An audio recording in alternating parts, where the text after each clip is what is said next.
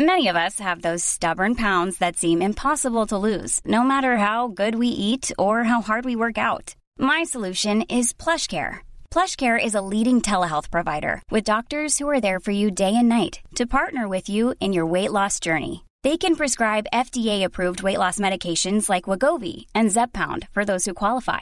Plus, they accept most insurance plans. To get started, visit plushcare.com/weightloss. That's plushcare.com/weightloss.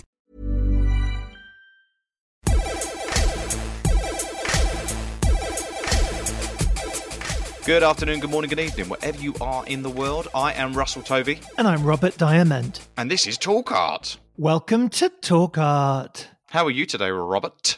Today, Russell, I am feeling smiley. Yeah, that's a change. Normally I know, you're miserable. It's a drastic shift because today's guest makes the most powerful, inspiring and joyous work, and you will often find it on the streets of London town, but also further afield all over the world, I imagine. But his work often has a very smiley face within it as part of it. It's not only that, but there is often this very smiley face, which gave me a smile and made me think, you've got to keep your chin up and stay happy.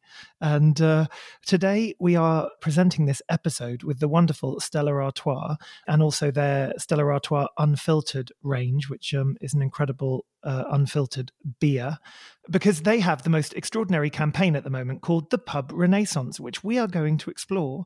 Today's guest, the extraordinary artist, is part of this campaign, and it's a really exciting project to kind of help pubs stay alive, stay open, and stay vital to all of our local communities. I love going to my pubs in Margate. Russ, where's your... Oh, yeah, we went to your local pub the other week with Pedro, didn't we? We did, yeah. Pub culture for me is the epicenter of socialising for me. I'd rather sit down the pub with my mates than go to some fancy posh party somewhere or have a nice meal. I love the pub. So to discover that many pubs are closing because of... rising prices and less people going out, being able to afford to go to the pub. This initiative that Stella set up is incredibly important, and today's artist is someone who is very involved in that and believes in pub culture as well as being the epicenter of what it is to be, to be part of society in the UK. Yeah. Well, we would like to welcome to Talk Art the one and only RYCA. How you doing, guys? Hello, Russell. Hello, Robert. Hi, mate.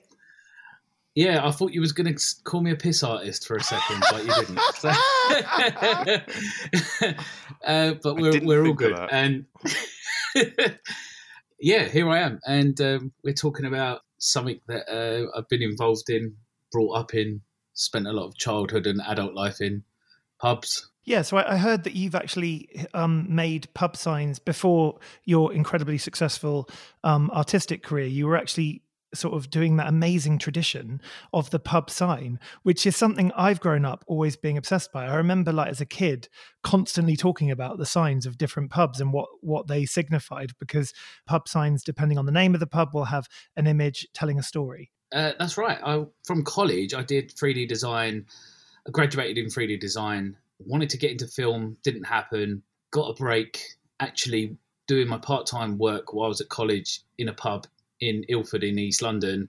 And the opportunity I got was a couple of locals who I knew and who'd come to my final year show, worked at their brother's sign company. They needed some help on a 3D sign. I went down there. I got offered a job. I didn't work in a pub ever again.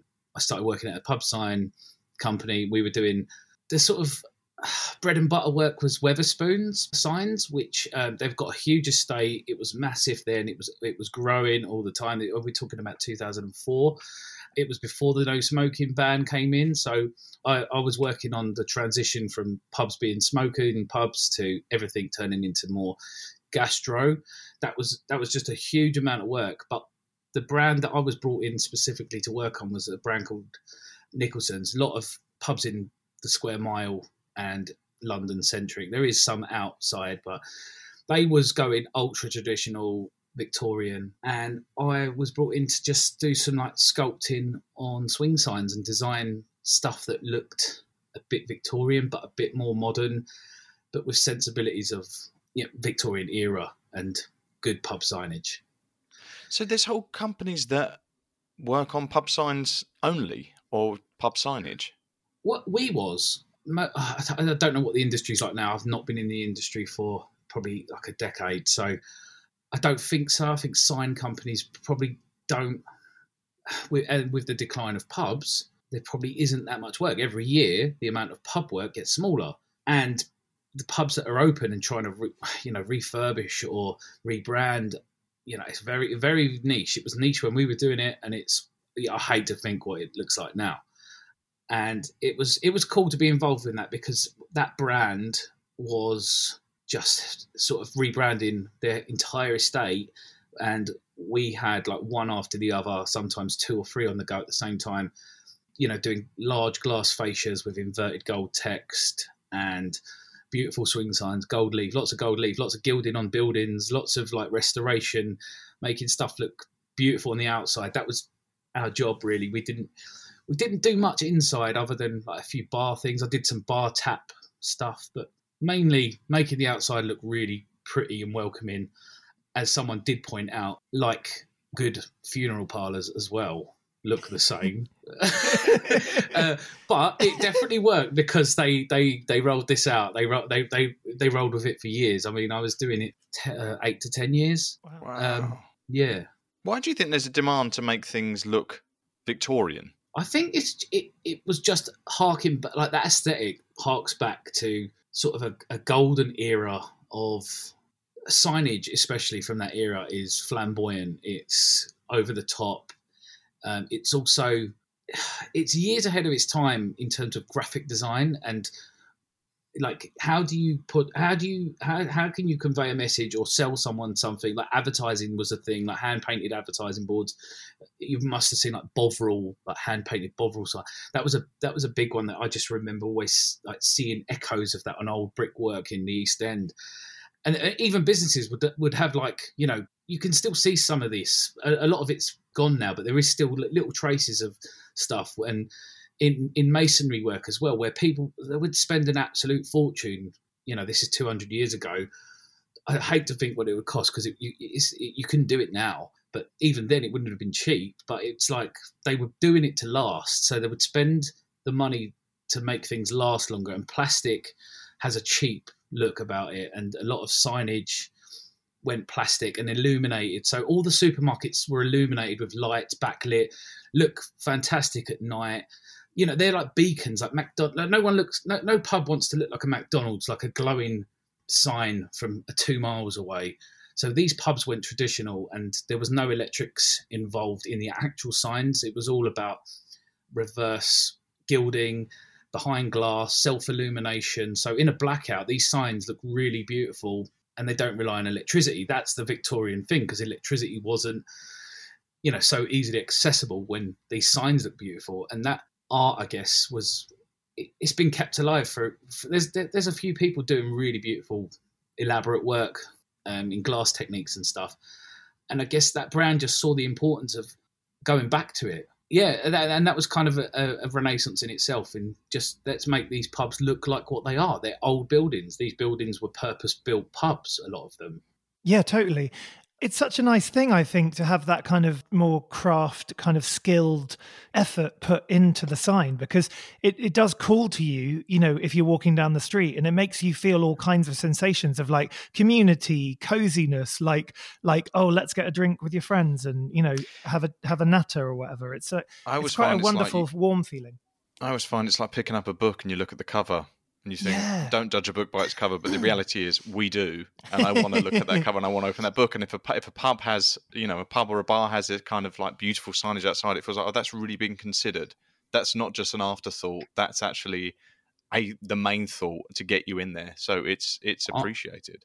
Yeah, I think good hospitality is definitely judge a book by its cover. And the most successful, they've all got that winning formula, and it's not a coincidence and it's not a fluke. They're investing on their fascias and their front. Wow.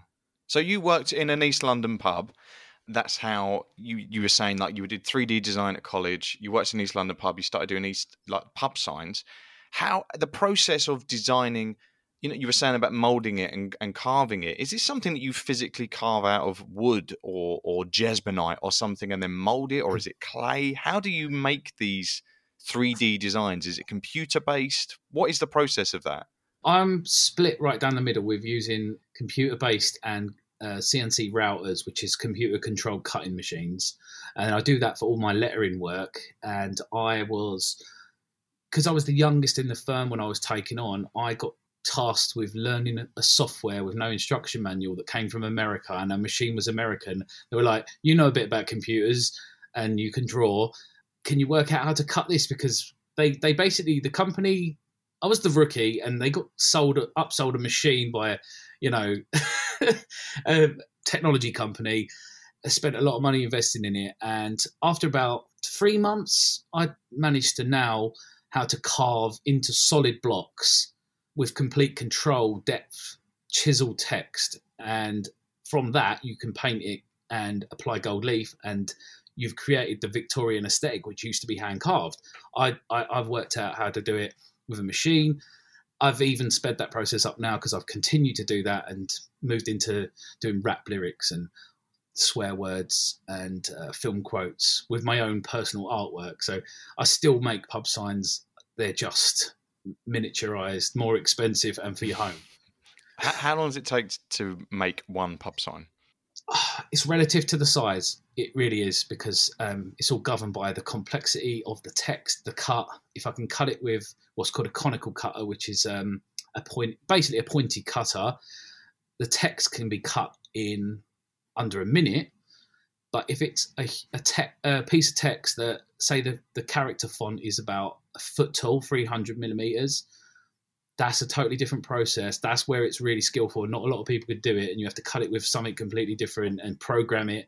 That can take 35 minutes for a letter, and it gets costly. And obviously pub signs, the fascias of pub signs, they're huge. The letters are huge.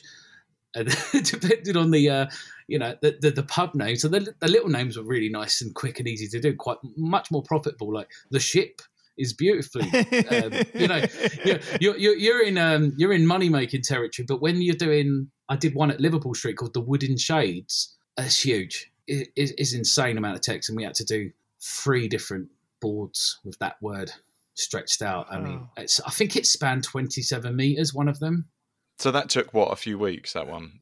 Yeah, I mean, we had to, it was always that thing of like you're working with a designer and an architect and project manager, and they don't appreciate that something 27 meters might take a bit longer than something that's 3 meters wide.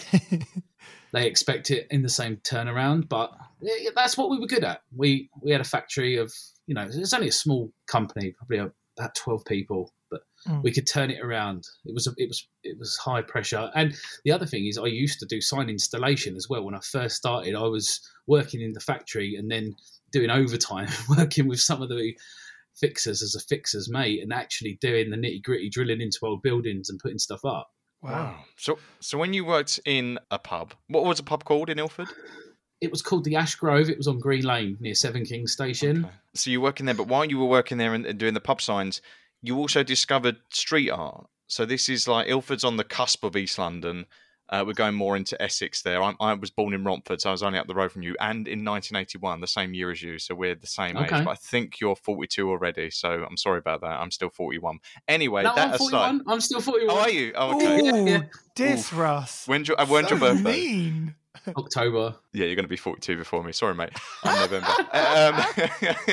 But you were discovering street art. And that was something that through working in the pub, being around the pubs, you were seeing how all the tagging was happening and all the art that was being made, the graffiti and everything.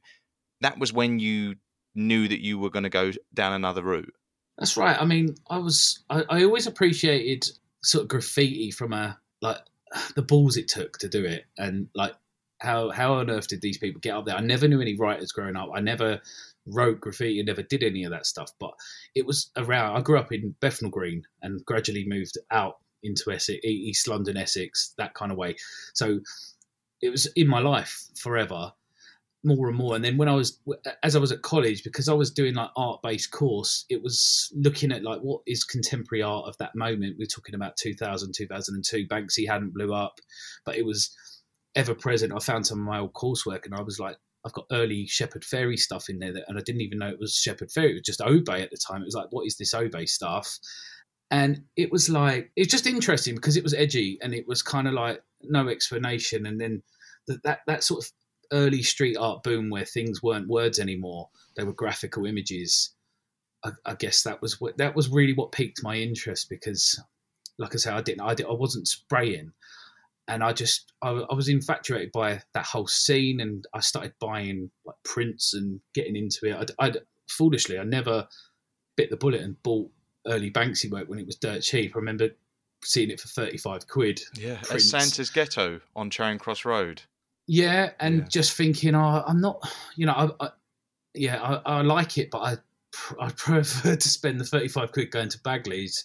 So doing raving every weekend and then not having a street art collection made a bit more sense. And then obviously you live to regret those things, those decisions, because, you don't know you're living in the moment, aren't you? So, but it inspired me to sort of try my hand at what can I do? How do I throw my hat into this exciting arena? What was it? What was the first move? How did you?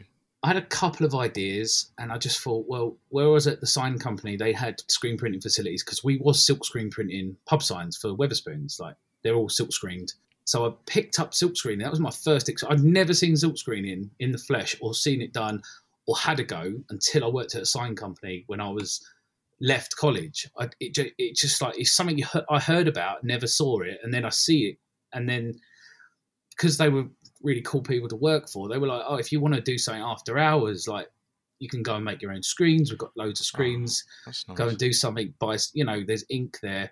So I just threw something together quite crudely. I couldn't use any softwares at the time. I was only using this CNC software, which is all vector graphic based, but it's like CAD. It's more like CAD than Illustrator. I can't use Illustrator still to this day. And CAD is computer assisted design. Computer assisted design. It's like draftsman's software. So architects use it for building schematics. So very, very technical drawing like. So that I learned to draw in this because that was the language the computer needed to use. So I was drawing in line. Yeah, I just printed those images and got some help from some of the graphic people there. And I did my first print, which was a Burkard Mona Lisa called Honor Islam, which is also an anagram of Mona Lisa. I wanted to do something political because obviously Banksy was like, by that time, we're talking about 2006 when I put that out, he was getting some traction, and it was sort of like, it's cool to make art, but art needs like some sort of message or a conundrum for people. Like, it can be jokey and it can be dumb and it can be a pop culture reference, or it can be politically driven. So I was like, I just thought it was really powerful as an image to put out as my first one, and it blew up from I put my first prints out on eBay and I sold one in 35 minutes, and my art career started in 35 minutes. Wow. That then continued, didn't it? Because didn't you do another Mona Lisa with like a smiley face, like an acid smile? I have done multiple versions, and it became one of the other reasons of choosing Mona Lisa. It became like that tick box of, Banksy had done a version with a rocket launcher, and I remember seeing that in Soho when I used to go record shopping, and then it was in his book, and I was like, oh, so Mona Lisa is like one of these tick boxes. If you want to be like a street urban artist, there's these go-to images that exist in art culture, and they transcend art. Everyone knows these few images, Mona Lisa being one and the Marilyn from Andy Warhol being the other. Even if you're not into art, you're exposed to it so much, that's art. So it's like, can you do it? I set myself a challenge. Like, can I do a version that's mine? And it was simple as that. I was like, this thing's not meant to offend anyone. It's meant to ask you a question, and there is no right answer from the question. It's personal interpretation. And where did the smiley face kind of originate within the work? Because it's such a kind of recurring motif, and it makes me think of like kind of 90s club culture, kind of very playful, really fun. It's totally that. It's pop culture and sort of rave culture, UK centric, because I was like sort of a second, third generation raver. I used to go drum and bass raving, and I got into it. But I was a record collector, so I started buying hardcore records and sort of backtracking and where does this come from? I like reading about the origins, the roots of stuff. Then you find out acid house was like this pivotal moment. It changed laws in this country. It's so important because we've still got laws written where you can't gather with more than 10 people to repetitive beats. It's still written in law. It's just not enforced. And that's the criminal justice bill. That blew my mind. I'm like, they outlawed having fun. And it was really it was more to do with facilitating the ecstasy boom. And so the whole symbol of acid house, the smiley face, is like, for me, that's all I associate with. And I was like, I remember this from my childhood growing up. Like, this all makes sense. It's like, like finding a broken puzzle on the floor and you've pieced it back together and you're like, oh my God, I'm seeing more of the image. I get this now. And I love yellow. Yellow's my favorite color. So it was just, it sounds really stupid. And I was like, this yellow face really like spoke to me more than The Simpsons, I guess. And it meant good times. It meant anarchy because it's like a symbol of having fun. It means it's also illegal. It's kind of cheeky. It's like a new punk rock. I guess it was like the symbol of British counterculture, even though its roots of that symbol itself are different, having read about that and where that comes from. But for me, it was like, this is repetitive music. This is repetition. My favorite artist, one of my favorite artists is Andy Warhol. His work is about repetition and repeating images. So I'm like, this all kind of makes sense to me. Just repeat yourself. There's a lot of artists who repeat motifs because for them, it's about working out why they're drawn to that motif. Like you will keep going back to the smiley face because you're trying to work out in your head, like, why do I keep going back to this smiley face? What is it about this symbol that keeps recurring in my work? It's a really fascinating process that we see so many artists going through. And you mentioned Andy Warhol then, and we've talked about the Mona Lisa, and Vermeer appears in your work at one point. The girl with the pearl earring has a face sucker from Alien over her. There's all these kind of pop culture references that, from our generation of, 80s kids, but also through art history that you're bringing, and you talk about the Mona Lisa coming in. This splicing of old art and contemporary pop culture, what is that? And what exactly is pop culture for people listening? Because it's something we all assume we should know what that term means, but some people might not realise what pop culture is. For me, pop culture is something that you're seeing every day, not necessarily taking much notice of, but it's in advertising, it's in your it's in magazines, it's in TV adverts, it's in radio, it could be a soundbite, it could be a word that marries up to an image, and each person's relationship with that can be personal. So like when I hear the word smile, I think acid house, and I think the rave thing again. I'm like, oh, there it is again, and I must have that thought process maybe 20 to 100 times a day, because every time I hear a piece of dance music, I think of it. So I guess pop culture in that sense is what is around us, what is infiltrating our minds on a subconscious level. And luckily for me, I can manifest some of those feelings and thoughts, cross them over and put them out as something slightly new, because they're not new when they come into my mind. Like the Mona Lisa isn't mine and the smiley culture isn't mine. The like rave culture, acid house. But if I put out a version of it with a smiley face, I'm like a calculator doing a bit of maths. When I press equals and there's the result, that's kind of new. It doesn't have to be, nothing's groundbreaking. I'm not trying to, if I sat in my studio thinking I need to make a fresh piece of pop art that's going to break new ice and no one's ever seen before, I wouldn't put anything out because it's impossible. Very true. So when Stella Artois contacted you about their pub signs initiative, because literally I think in the last year something like 400 pubs have closed, and they've been trying to sort of support via different grants and like donations to Hospitality Action, which is an amazing kind of charity, which is even currently helping pubs with their energy bills. What was it like to have that commission from Stella Artois to like reimagine a pub sign? And I know because it's Stella Artois Unfiltered, they really wanted it to have like a nude theme, a bit like kind of Renaissance art or something, like going all the way back, which in a way suits you perfectly because you can take something quite iconic from history and represent it, recontextualize it. It's it was totally like probably the easiest brief I've ever read, because I'm like I did this like professionally kind of for as long as I can remember, and I still feel like I do it because of some of my work is carrying on that aesthetic. And I coined the phrase, I called it Poptorian. So it's Victorian pop art. And I sort of thought of that term about 10 years ago. It might sound cheesy to some people, but I just thought that's pretty cool as a, how do I describe my work even to someone who like, what's pop culture? Well, mine's Poptorian, and it's Victorian pop art essentially. That's on your Instagram bio, isn't it? Yeah. I still haven't made the T-shirts of it yet because I just don't think the world's ready for them, if they ever will be. But I guess, getting the brief for this project, I was kind of like, you just think, well, it's an open goal. I've got to do something, and I've got to stick true to what I was doing, which was a 3D relief, like bas relief, gilded sign. And I wanted to blow them away, and I wanted it to look really different from everyone else. I didn't know what anyone else was doing other than their subjects, which were all discussed as a group. But I was just like, I have to do something that, it's like hitting it out of the park. I've got to do that. I've got to flex a little bit, I think. Yeah, but you're in your absolute comfort zone doing this. So how did you come up with the actual pub name that you wanted? Because you've ended up with the Robin Hood. Did you get to choose what you wanted, or did they allocate the pub signs to you? Because you're part of a group of artists that have all been commissioned to make pub signs that are going to be auctioned. Yeah, there was a long list of pub names that were on it that was curated by, I guess, Stella and the project team.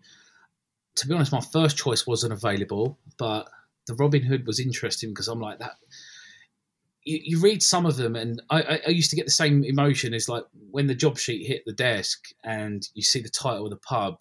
It's either, oh, this is going to be amazing, or it's another Duke of Wellington, the Owl and the Pussycat or something. Yeah, see those ones I lap up because that's one of the things I love about pub names is like when they're bonkers and crazy. What does that even mean? Like, I remember the Slug and Lettuce when that first opened. I was like, the Slug and Lettuce, and now it's just like commonplace, isn't it? It is. I think that's it's actually a brand, but it's like even the story, like the story of Weatherspoons, fascinates me. I think it's hilarious. Like the name of Weatherspoons. I don't know if you know this. No, go on. So J.D. Weatherspoons was the teacher that told Tim Martin, who started Weatherspoons, he'd never amount to anything. So it's a fuck you. Funny. So he named the entire estate after him. That's so funny. And did the guy get to see the fact that his name was on the pub and it was this kid that he said wouldn't amount to anything? He must have seen the early ones. What a great revenge! It's a really cool, really cool story. And I guess the Robin Hood was a very interesting one that jumped off the sheet. So I was like, I can do something with this project, and because it's like we're doing nudity and looking at the Renaissance in two senses. Like this is like, how do we revive pubs now in reality? Renaissance in art, the Italian movement of rebirth. And I was like, well, it can be a figurative piece because it's Robin Hood. He's also like British mythology, and he has a weapon, so it's pretty cool. So their phrase is buy nude artwork, save pubs. So we're seeing Robin Hood with his weapon, but also it isn't just the weapon we're seeing his personal weapon slightly, aren't we? How did you decide how to undress Robin Hood, and what exactly is he doing? Well, he's not like a full Renaissance statue with with his personal tools on show. Mm-hmm. His modesty is covered by his tool belt. I left his tool belt on him, and my little comment about what I'd done was, no matter what the scenario, even Robin Hood's got to shit in the woods or take a bath or a shower or whatever in a lake, but he never takes his tool belt off and his bow's always to hand. So it's like if he's caught short and he has that sort of vibe of he's a survivor and he's this do-good guy who's a bit of a villain at the same time. So I'm like, even when he's never fully nude, it's almost like how Batman would be. He'd wear his utility belt on. Maybe even during sex. I guess he's never. He's like like cowboys have got that thing of like they leave their cowboy boots on for everything. Yeah, so I just was like, I'm going to do that with Robin Hood. He's got his utility belt on that covers his groin, and he's pulling his last arrow. His little bag, I don't know what it's called, but his little bag of where the arrows will be stacked. Type thing. Yeah, there you go. Didn't know it was called a sporran, but no, it might not be. That's what you wear when you wear a kilt. That's the little bag that they have. But I'm sure it's kind of similar sort of thing if you're picturing it. Yeah, some archer is going to be like going, bloody fools! They don't even know what that bag's called. Bag. Yeah, so that's clearly empty in the piece. I wanted that to be like visually obvious.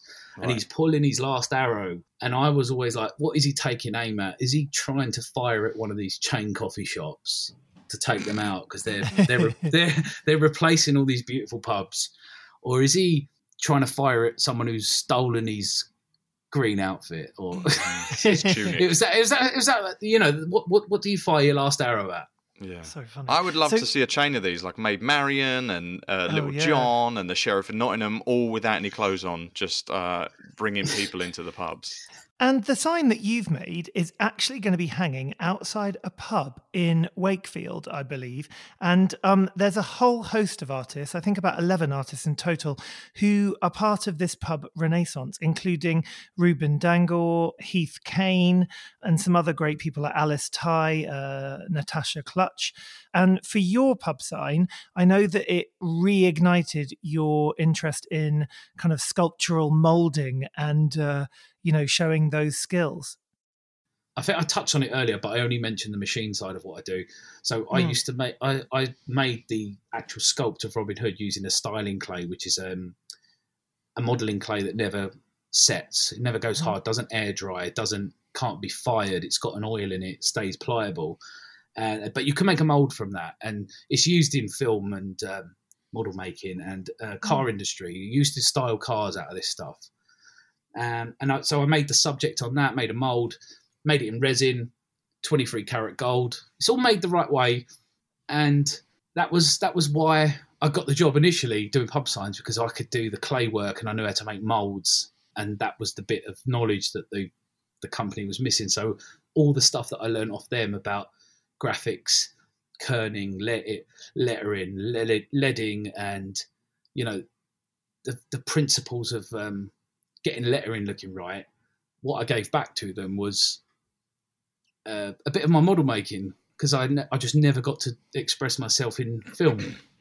Well, all of that's going into saving pubs. As you said, these artworks are being auctioned, and Stella will match the funds raised up to 50k. So that'd be amazing if everyone bids on that.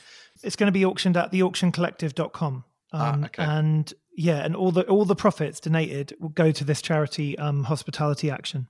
Yeah, and search Stella pub signs and they will all come up. But RYCA, why is your name RYCA? What does that mean?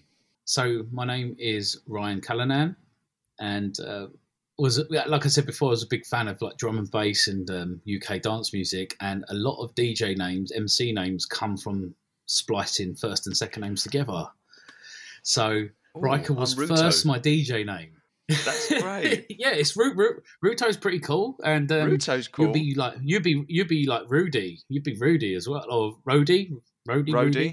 Yeah. Little Rhodey. Yeah, I'd be Rhodey. Yeah. Rhodey. Oh my gosh. Ruto and Rhodey. Ruto and Rhodey. So like two cartoon rats that go around solving crimes. Ruto and Rhodey. That's what we say at the Hay Festival. Yeah. It already sounds more edgy and street, doesn't it? It does, mate. Do you hang out with a street art other artists? We had Nathan Bowen on a year or so ago, and he has like a collective, and I think you're part of a collective called the Scrawl Collective. Is that correct? And is it like a group of artists that move around as a kind of It was time to change. The guy who put the Scrawl Collective together does other things now, but some of those guys I stay in touch with. We were never like it was not like a meet up, put our heads together kind of thing, because essentially, like just to be an artist and work as an artist, you've got a dream job. You're in like some sort of crazy minute 0.0 something of a % of people who actually get to do this. But everyone else in the industry or is doing the same job are your rivals. So your friends are your rivals. Keep your enemies close. That's what I do with Russ. And shut it, lady. And it's just that thing of like, I've got close artist friends. I've met loads of people in it. Some people you connect with just on a human level. Some people take themselves way too seriously. A lot of people's egos get out of control. Like who? Can you tell us? Roti. No, it wouldn't be good, would it? Do you follow emerging street artists as well? Is there like a good support from? I guess are you one of the elders now in some ways? Not to put you down, but do you look at emerging street artists and give them advice?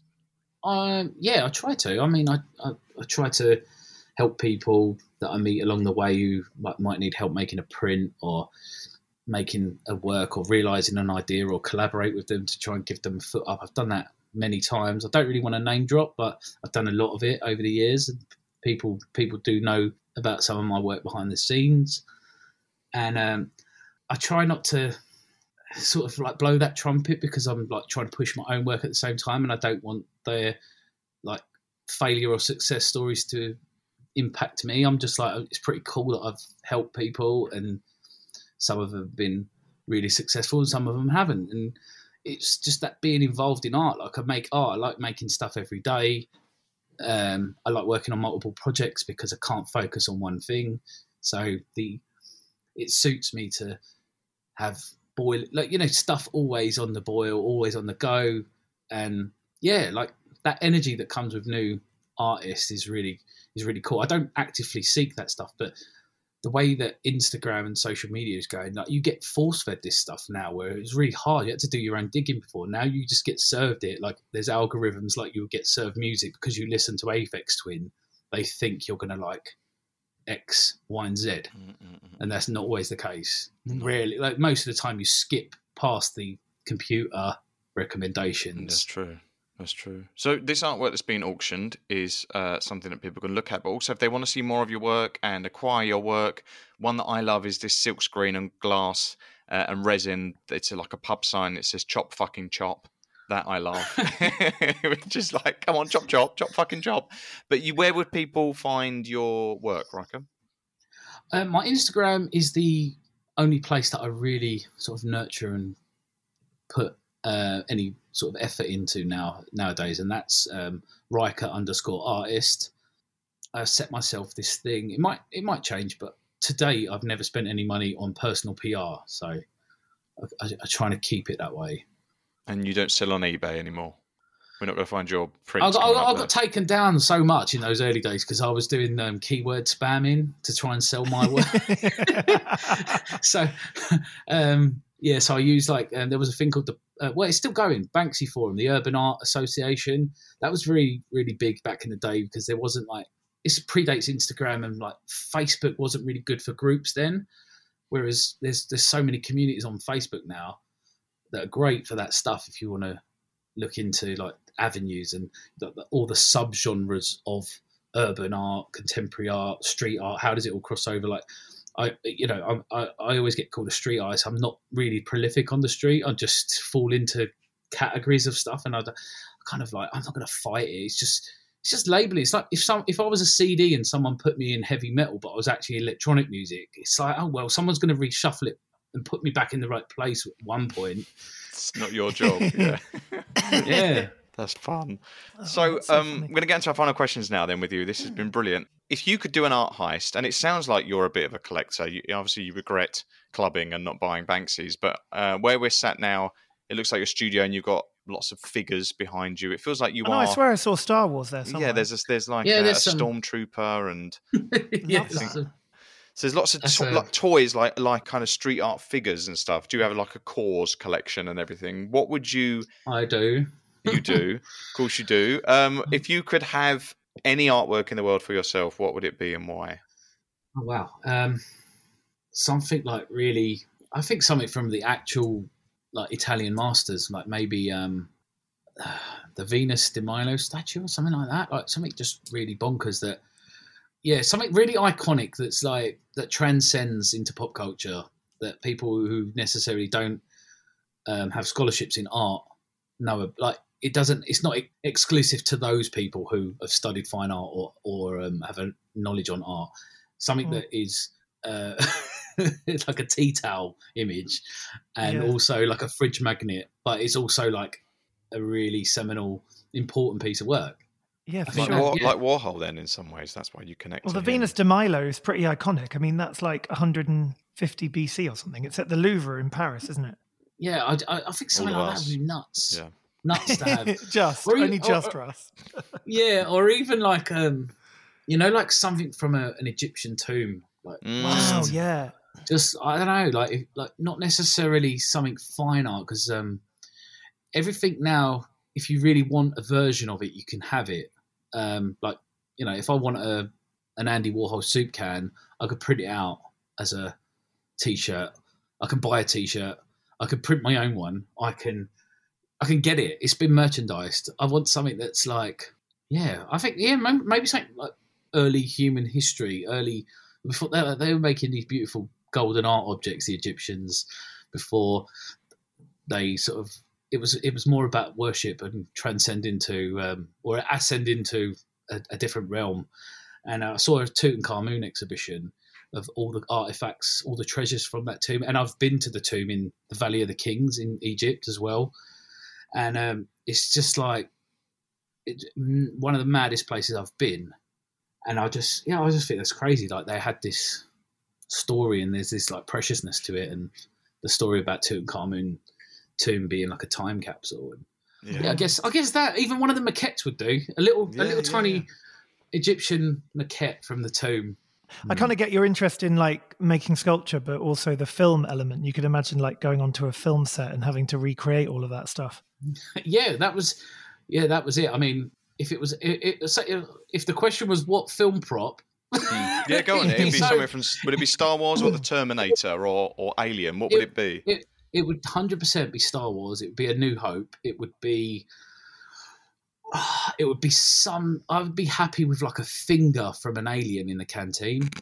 Just that. I'd put it in like an acrylic temperature controlled box, and I'd be like, yeah, that's Eloise Maddox's finger. That's actually a character. So something as geeky as that. It's not geeky. I mean, geeky is not even a thing anymore, I don't think. But it's a deep cut. I want a deep cut. Yeah, Rob would like to be fingered by an alien, wouldn't you, Rob? Oh my God! The other question we ask.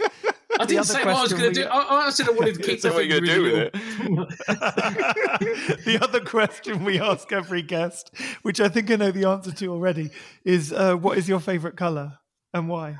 It's yellow, but I don't know why. Didn't come with an explanation. Yeah, maybe it's that. Maybe it's I don't know. It vibrates all around you. It's one of those like. I looked into the mood meaning of it. Not that I believe much into all that stuff, but apparently it gives off good vibes. So the have a nice day yellow face, the original smiley is doing exactly what it's supposed to. But I drive a yellow van. Like I love like AA yellow and JCB yellow. It's like my favourite. Wasn't a yellow van like Only Fools and Horses? Well, yeah, and I love the Trotters. Love that. So there's that crossover as well. Because some people, I mean, I used to drive a van with a smiley face that was blended into the bonnet, and so the best comment I ever got. I used to get people photograph me as I was driving through central London doing deliveries of my own stuff, and then this one time I was in a Tesco's, like I think it was in like Epping in Essex, and I just parked up, went to dash into the Tesco's, and this guy just stopped me and was like, "Mate, do you do kids' parties?" And I was like, "No."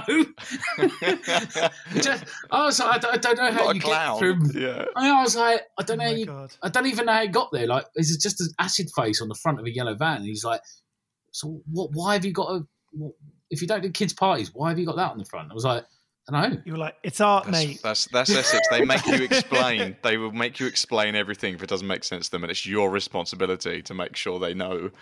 It's definitely an Essex thing. The amount of times I've had people ask me, like, "Why are you wearing that? Well, what does that mean? Well, what does that mean on your T-shirt?"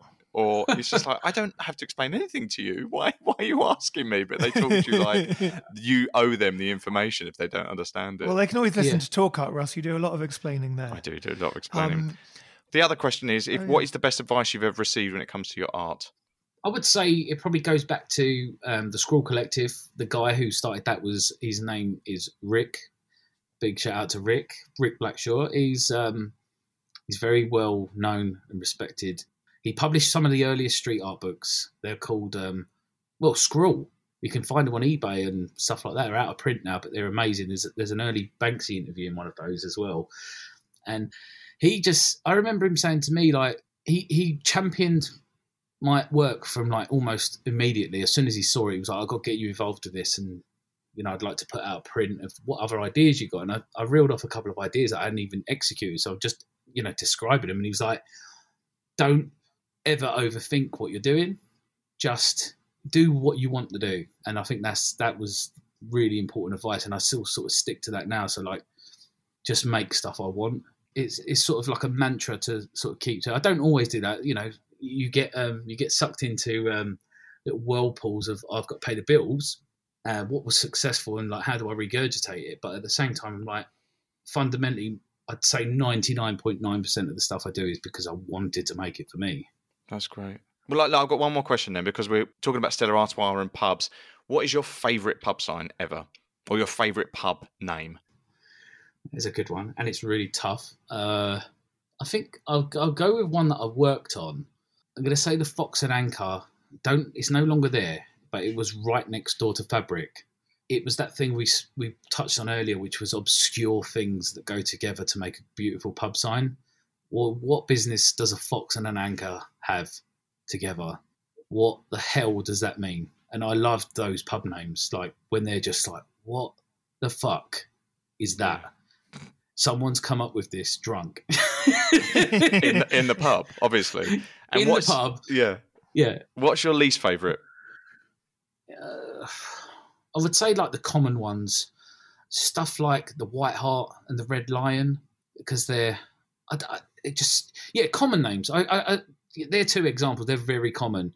I just think they're dull, and they, you know, it's the power of calling your pub something crazy that people can then remember, because everyone uses part of British pub culture, and just the culture is before sat navs, people used to navigate via the pubs in that town, and you'd know your geolocation was based on what pub you were near. You know, you could go to some towns, they've got 2 White Harts and 3 King's Heads, or maybe not now, but they did. And so I was like, the more obscure pub names, that's why they do it for me, because they can only be that one spot. You can't meet your mates at 10 o'clock before mobiles at the White Hart and get the wrong one. Mm-hmm. But you could back in the day, and that happened. It used to happen. But you said not that one. The other end of the high street. Oh my God, I have to get an Uber. I'm going to go for the common, boring ones. Yeah. Well, this has been anything but common, and well, it has been quite common, but boring. This has been fascinating, RYCA. Thank you very much for coming on. For everyone listening, please do search Stella Pub Signs. Can you remember that website, Rob, to remind everyone? Yeah, you've just got to search Stella Pub Signs, but you can head to theauctioncollective.com to see all the different artworks that have been made inspired by these pub signs.